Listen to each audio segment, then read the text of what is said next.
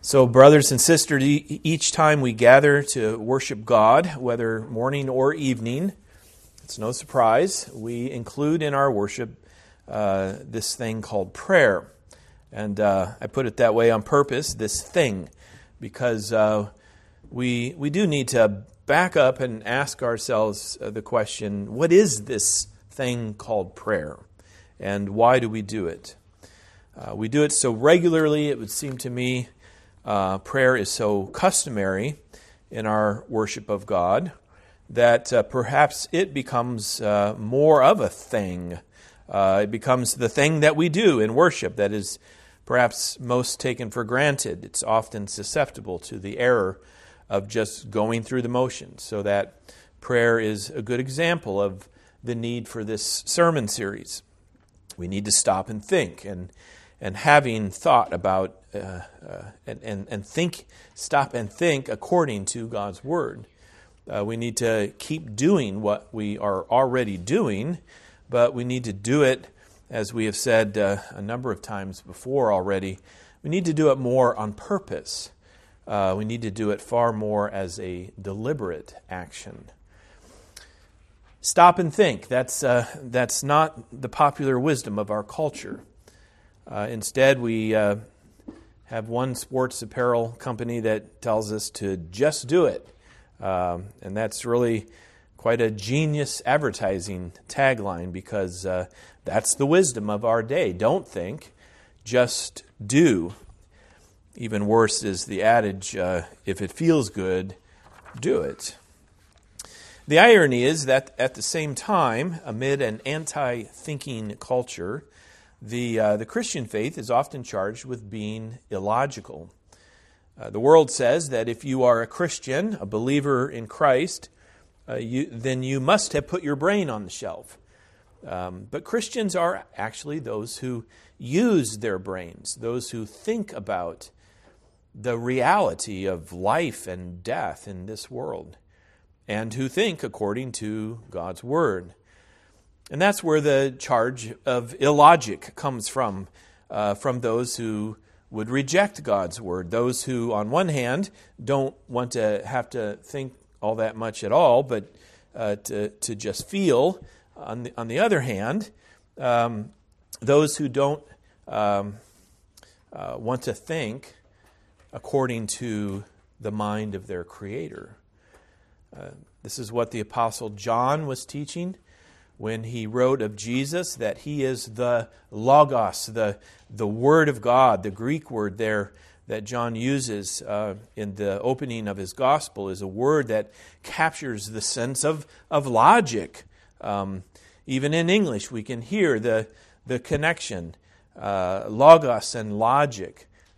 What John is saying, what he is teaching, is that if you want to make sense of this world, if you want to understand reality itself, really, if you want to think logically, then you must know Christ, and you must know the gospel.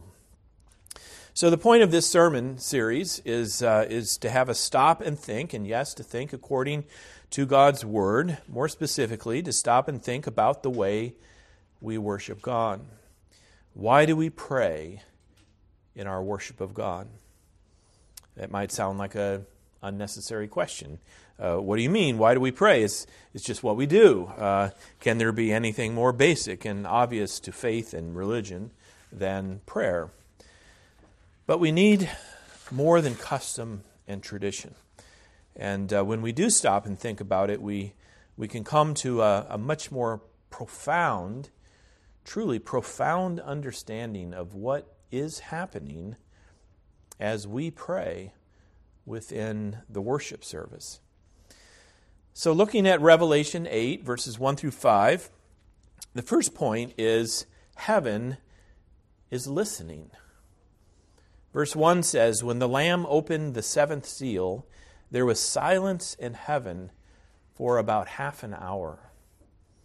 Here is one of those teachings of the book of Revelation that makes us want to say, wait, what? Why is there silence in heaven, and why for half an hour? My read on this is that it tells us that heaven is listening, because this passage goes on to speak of the prayers of the saints.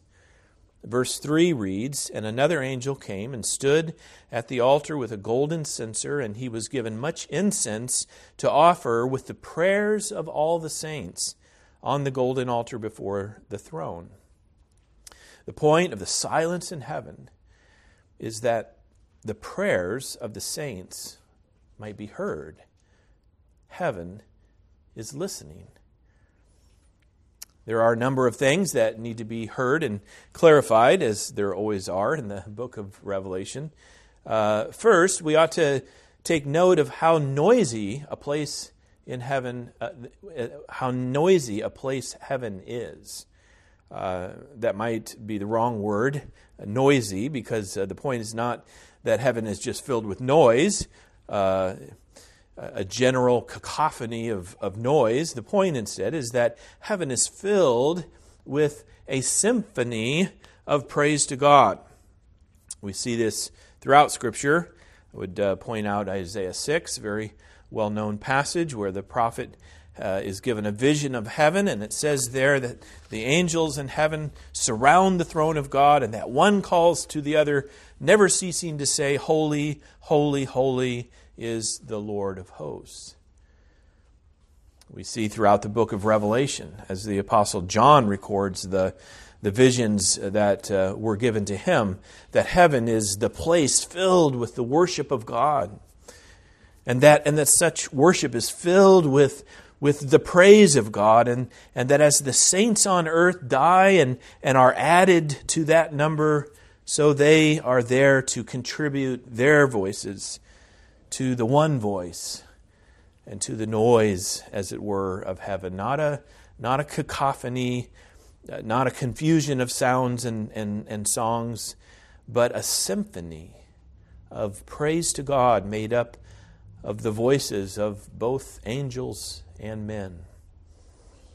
It's something to look forward to by our faith in Christ, as much as we appreciate the music of earth. Yet the music of heaven is even an eternal symphony of praise to God. But this is exactly the point of hearing in Revelation 8, verse 1, that there was silence in heaven for about half an hour. And why half an hour? We need to be careful with the time references in the book of Revelation, whether the reference is to half an hour or to 1,000 years. But here I think we can surmise that half an hour is perhaps the time that the church spends in prayer to God each Lord's Day. Again, I'm not intending to make this a hard and fast rule. That's not the point.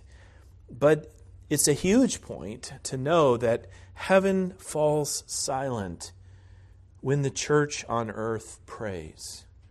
Heaven is listening for the prayers of the saints, and the prayers of the saints rise to heaven as incense. I'm not an expert in Roman Catholic doctrine, but I would imagine that here is a passage by which Rome justifies its use of incense in their worship of God. Smells and bells, as the saying goes, which is a rather pejorative way to put it, to criticize Rome's attempt at worshiping God. But it does capture the problem that here is not a rule for how we are to worship God with incense, but rather here is the reassurance that when the church prays, heaven stops and listens, and that when the church prays, her prayers rise to heaven as incense. The prayers of the saints are a pleasant aroma in the nostrils of heaven, we might say.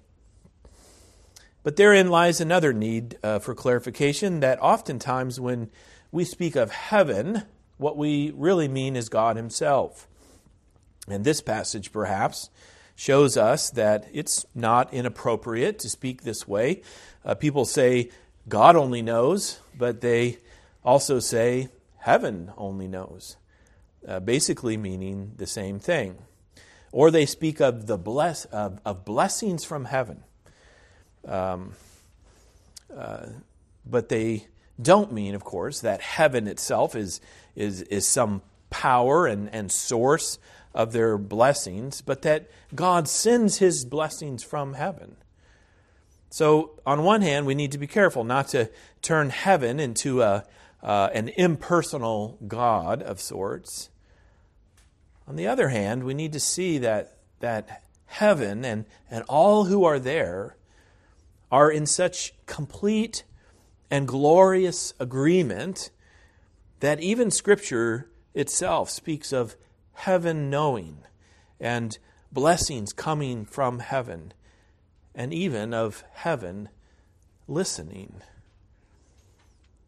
A related passage, I think, is 1 Peter 1, verse 12, where the apostle refers to things into which angels long to look. God's Word gives us an understanding of heaven as not only the place of God's dwelling, but also the place of the angels. And since angels are not God, they are not all-knowing. And they are thus figuring it out almost as much as we are. They are watching the events on earth. They are seeing the unfolding, the working out of the history of redemption. And they are asking, much as we are asking, how is this thing going to end? This great corruption, this horrible rebellion on earth. And the angels are so offended by the actions of sinful man that they long to know, how is it that God does not immediately pour out judgment upon the earth? But the angels also know what we know by the Word of God. They know that God has His purpose, and that the end is in sight, and that there is no doubt as to God's sovereign design and purpose in all things.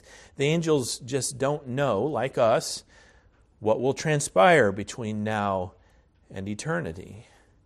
And so they are watching, and they are wondering, and they are waiting. So yes, to say that heaven is listening is to say that God Himself is listening. To speak of the blessings of heaven is to speak of God's own blessings. No one else in heaven, neither angels nor saints, can bless us except for God.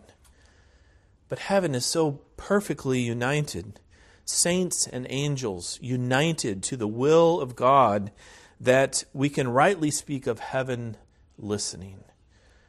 Not only is God listening when the church on earth prays, but heaven itself falls silent when the church prays. All of heaven hears when the church prays. And we need to have this in mind as we pray. It applies to each of us in our personal prayers. It applies to covenant families as they pray, parents and children together. But it applies perhaps never more so than when the church gathers each Lord's Day to worship our resurrected King and Savior and to pray. Second, let's say more about this prayer as incense. Why is prayer, as we have said, why is prayer connected with incense? I think there's both a positive and a negative reason. First, the negative reason. It's negative in the sense that the prayers of the church are the opposite of what is normally heard and seen by the angels in heaven. As the angels of heaven listen and as they look, what do they see but the rebellion of earth? And of course, the angels get it. They are able to see what we so often overlook.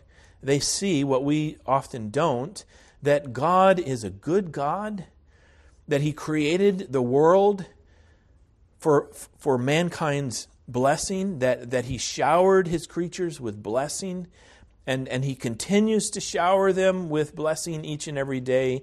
And yet there is this gross, horrible ingratitude and rebellion upon the earth. So prayer, by comparison, becomes incense. Prayer becomes something remarkably different than the stench that normally rises from earth to heaven. Imagine living next to a garbage dump, a landfill, and maybe you live to the east of the landfill, so that the prevailing westerly winds are constantly blowing the smell of the landfill past your house and even into your house. But every once in a while, the wind shifts, and it begins to blow out of the east. From the east, the wind brings you the smell of the earth and the grass, the smell of the fields and the meadows. The difference is the difference between weekdays and the Lord's Day. On weekdays, the smell rising from earth to heaven is the smell of garbage.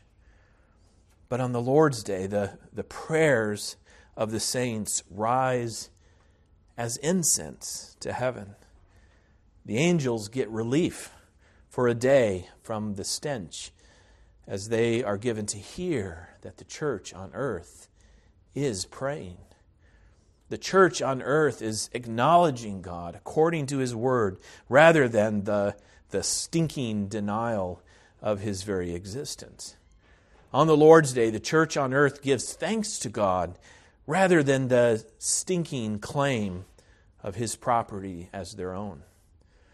On the Lord's Day, the church on earth seeks grace and blessing from God, rather than the stinking rebellion against God. So positively, when the church prays, the church offers to God that which is due to Him, that which the angels give Him every day. When the church worships, the wrong is righted, at least for a moment, at least for a day.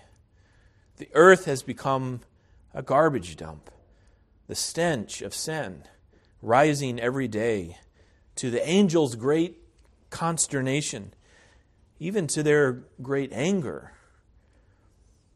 It's no surprise, I think, that the book of Revelation speaks of the angels of God carrying out His judgment in the end.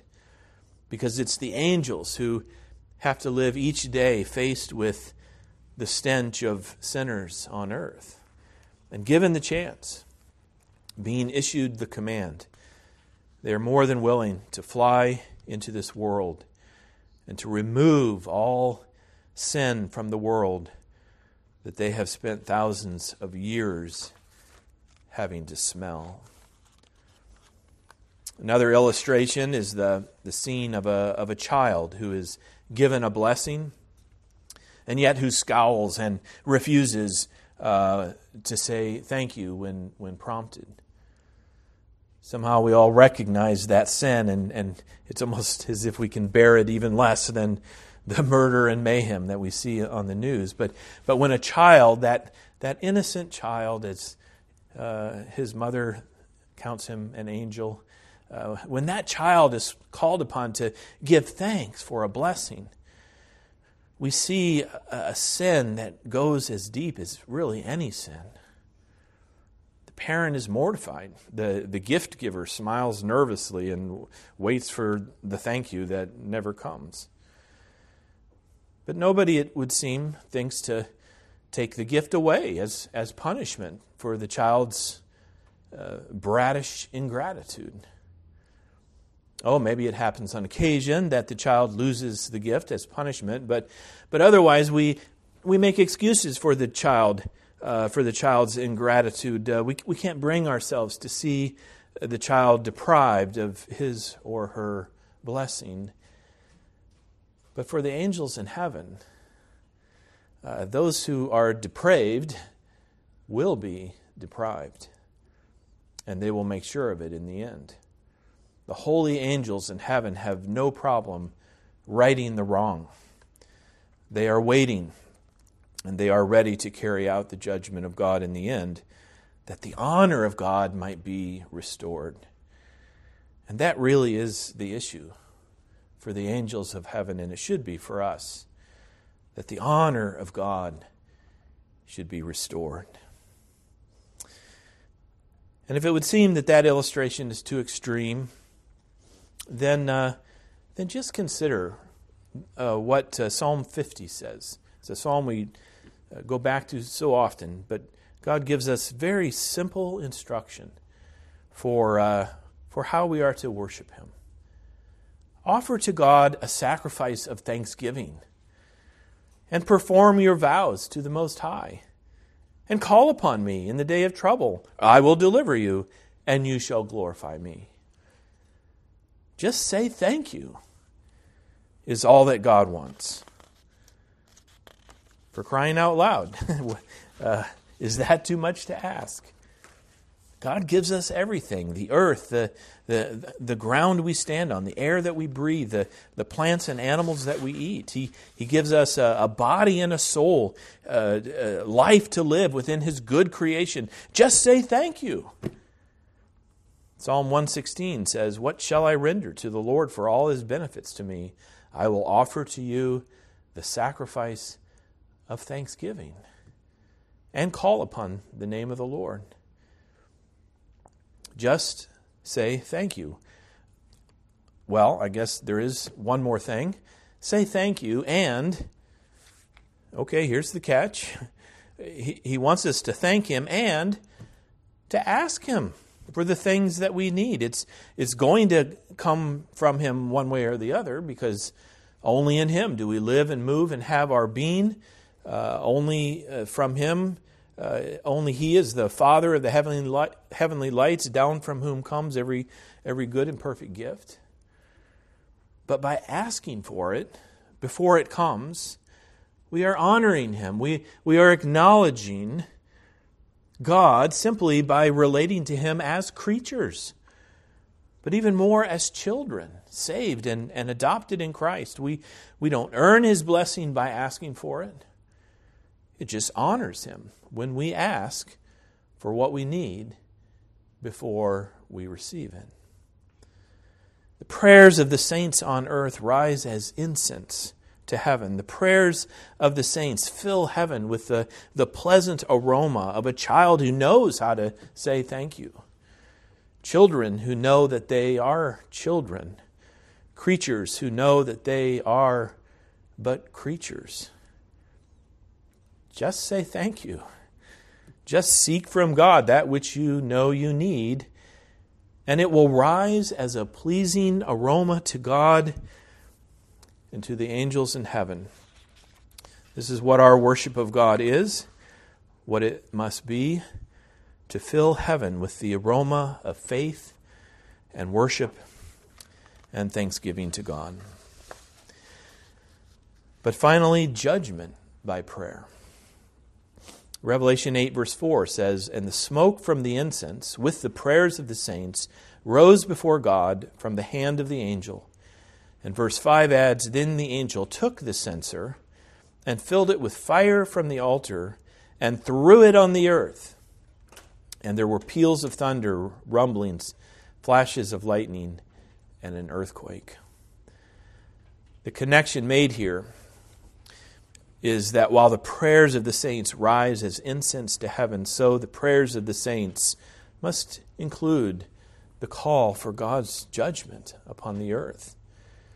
It's one thing to acknowledge the angels longing for God's judgment to come, but His dishonor, or that His dishonor might be brought to an end upon the earth. But the next thing is to join the angels in that longing to pray even for God's judgment to come.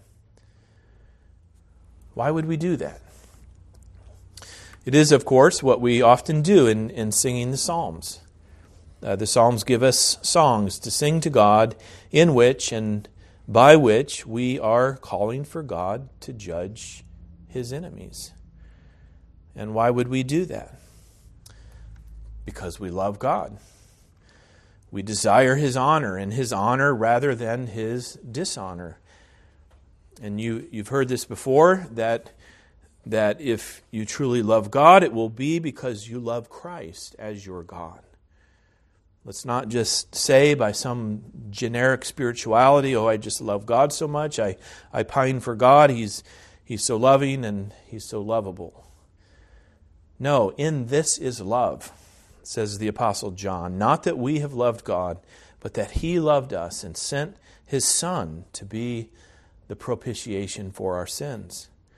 To love God means to love Christ, because we cannot finally even know God except that we know Christ. And let us not claim to love Christ until we are in the personal, intimate relationship with Christ into which He Himself calls us, as He calls us to follow Him as His disciples. But as we know God in knowing Christ and love God in loving Christ, it must mean there can be no other way that we long for the end of this of God's dishonor in this world. And that end, the end of His dishonor, will only come in one of two ways. Either by the conversion of those who hate Him, so that they come to love Him too, or by His judgment upon them in the end. Psalm 139 says outright, "Oh, that you would slay the wicked, O God. O men of blood, depart from me. They speak against you with malicious intent. Your enemies take your name in vain. Do I not hate those who hate you, O Lord? Do I not loathe those who rise up against you? I hate them with complete hatred. I count them my enemies." It's cringeworthy, isn't it, as we say. How can we pray like this? Well, we can and we will when we love Christ and desire His honor within a world that will not even just say thank you for the blessings of God that they enjoy every single day. It's an imperfect analogy, but if we want to make sense of this, then all we have to do is to think of a wife's relationship to her husband. And it's a fitting analogy because God's Word speaks of Christ as a husband to His people, a husband even to those who He has laid down His life for, so that they would be His wife, in order to make her His wife. But what would be a wife's reaction when people wrongly, viciously dishonor her husband and even hate her because they hate her husband? Does she not hate those who hate her husband? Does she not count all as enemies who have made themselves enemies of her husband? The husband she seeks to honor exactly because he laid down his life for her. So do you see where we are? We have a husband in Christ. We love Him while the world hates Him. So what do? Do we say, well, I will not be so judgmental. They dishonor my Lord, but I guess I can live with that. No, we say, oh, that you would slay the wicked, O God. O men of blood, depart from me. And switch it around if you want. What would a husband's response be to those who dishonor his wife? What if they even propositioned her for sexual favors? Will he not come to her side? Will he not stand by her and for her honor? This is the world we live in. Even more, this is our relationship, not only to Christ, but to the world of sin in which we live. And we acknowledge that except for God's sovereign saving grace, we would be among those who hate Christ. And we do long for their conversion and pray for that as well. But as we have been brought to love Christ, so we will, if we love Christ, hate those who hate our husband, even as Christ hates those who hate us, because we are his bride. All of this, then, for the sake of our prayers in the worship service. Each Lord's Day, the church gathers and we pray. Tradition serves us well as we pray, just as countless generations have prayed in the past. But that's not enough. We must understand that heaven is listening. God himself is listening.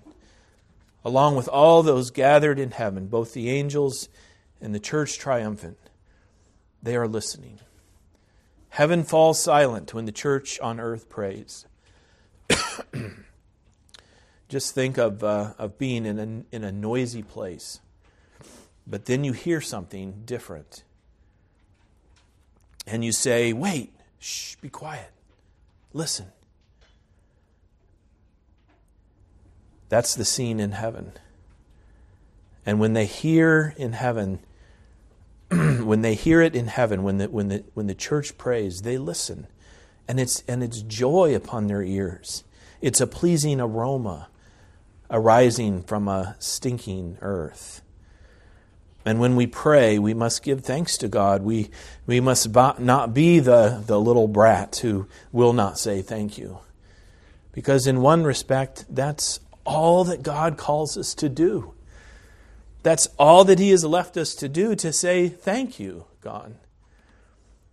But we must also humble ourselves as creatures and seek from him all that we need.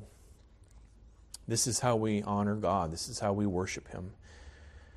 And finally, we must pray as our Lord taught us to pray. Our Father in heaven, hallowed be your name. That, in essence, is itself a prayer for God's judgment upon the earth. We must seek the honor of God, the honor of Christ, our husband, as we pray. Amen. Let's pray together. Oh, that you would slay the wicked, O God. May men of blood depart from us. They speak against you, the God whom we love. They speak against you with malice. Your enemies take your name in vain. We hear it every day. They say your name, but they don't mean it. And they cheapen your most holy name and dishonor you, the God whom we love. And so do we not hate those who hate you, O Christ? Do we not even loathe those who would rise up against you? We hate them with perfect hatred, and we count them our enemies because they are your enemies. But, O Lord, we too are sinners. We act as your enemies, even when you have become our friend and our Father. So as Psalm 139 goes on to say, O God, know our hearts, put us on trial, know even our thoughts. And as you find any grievous way in us, grant to us repentance and lead us in Christ onward to heaven. In his name we pray. Amen.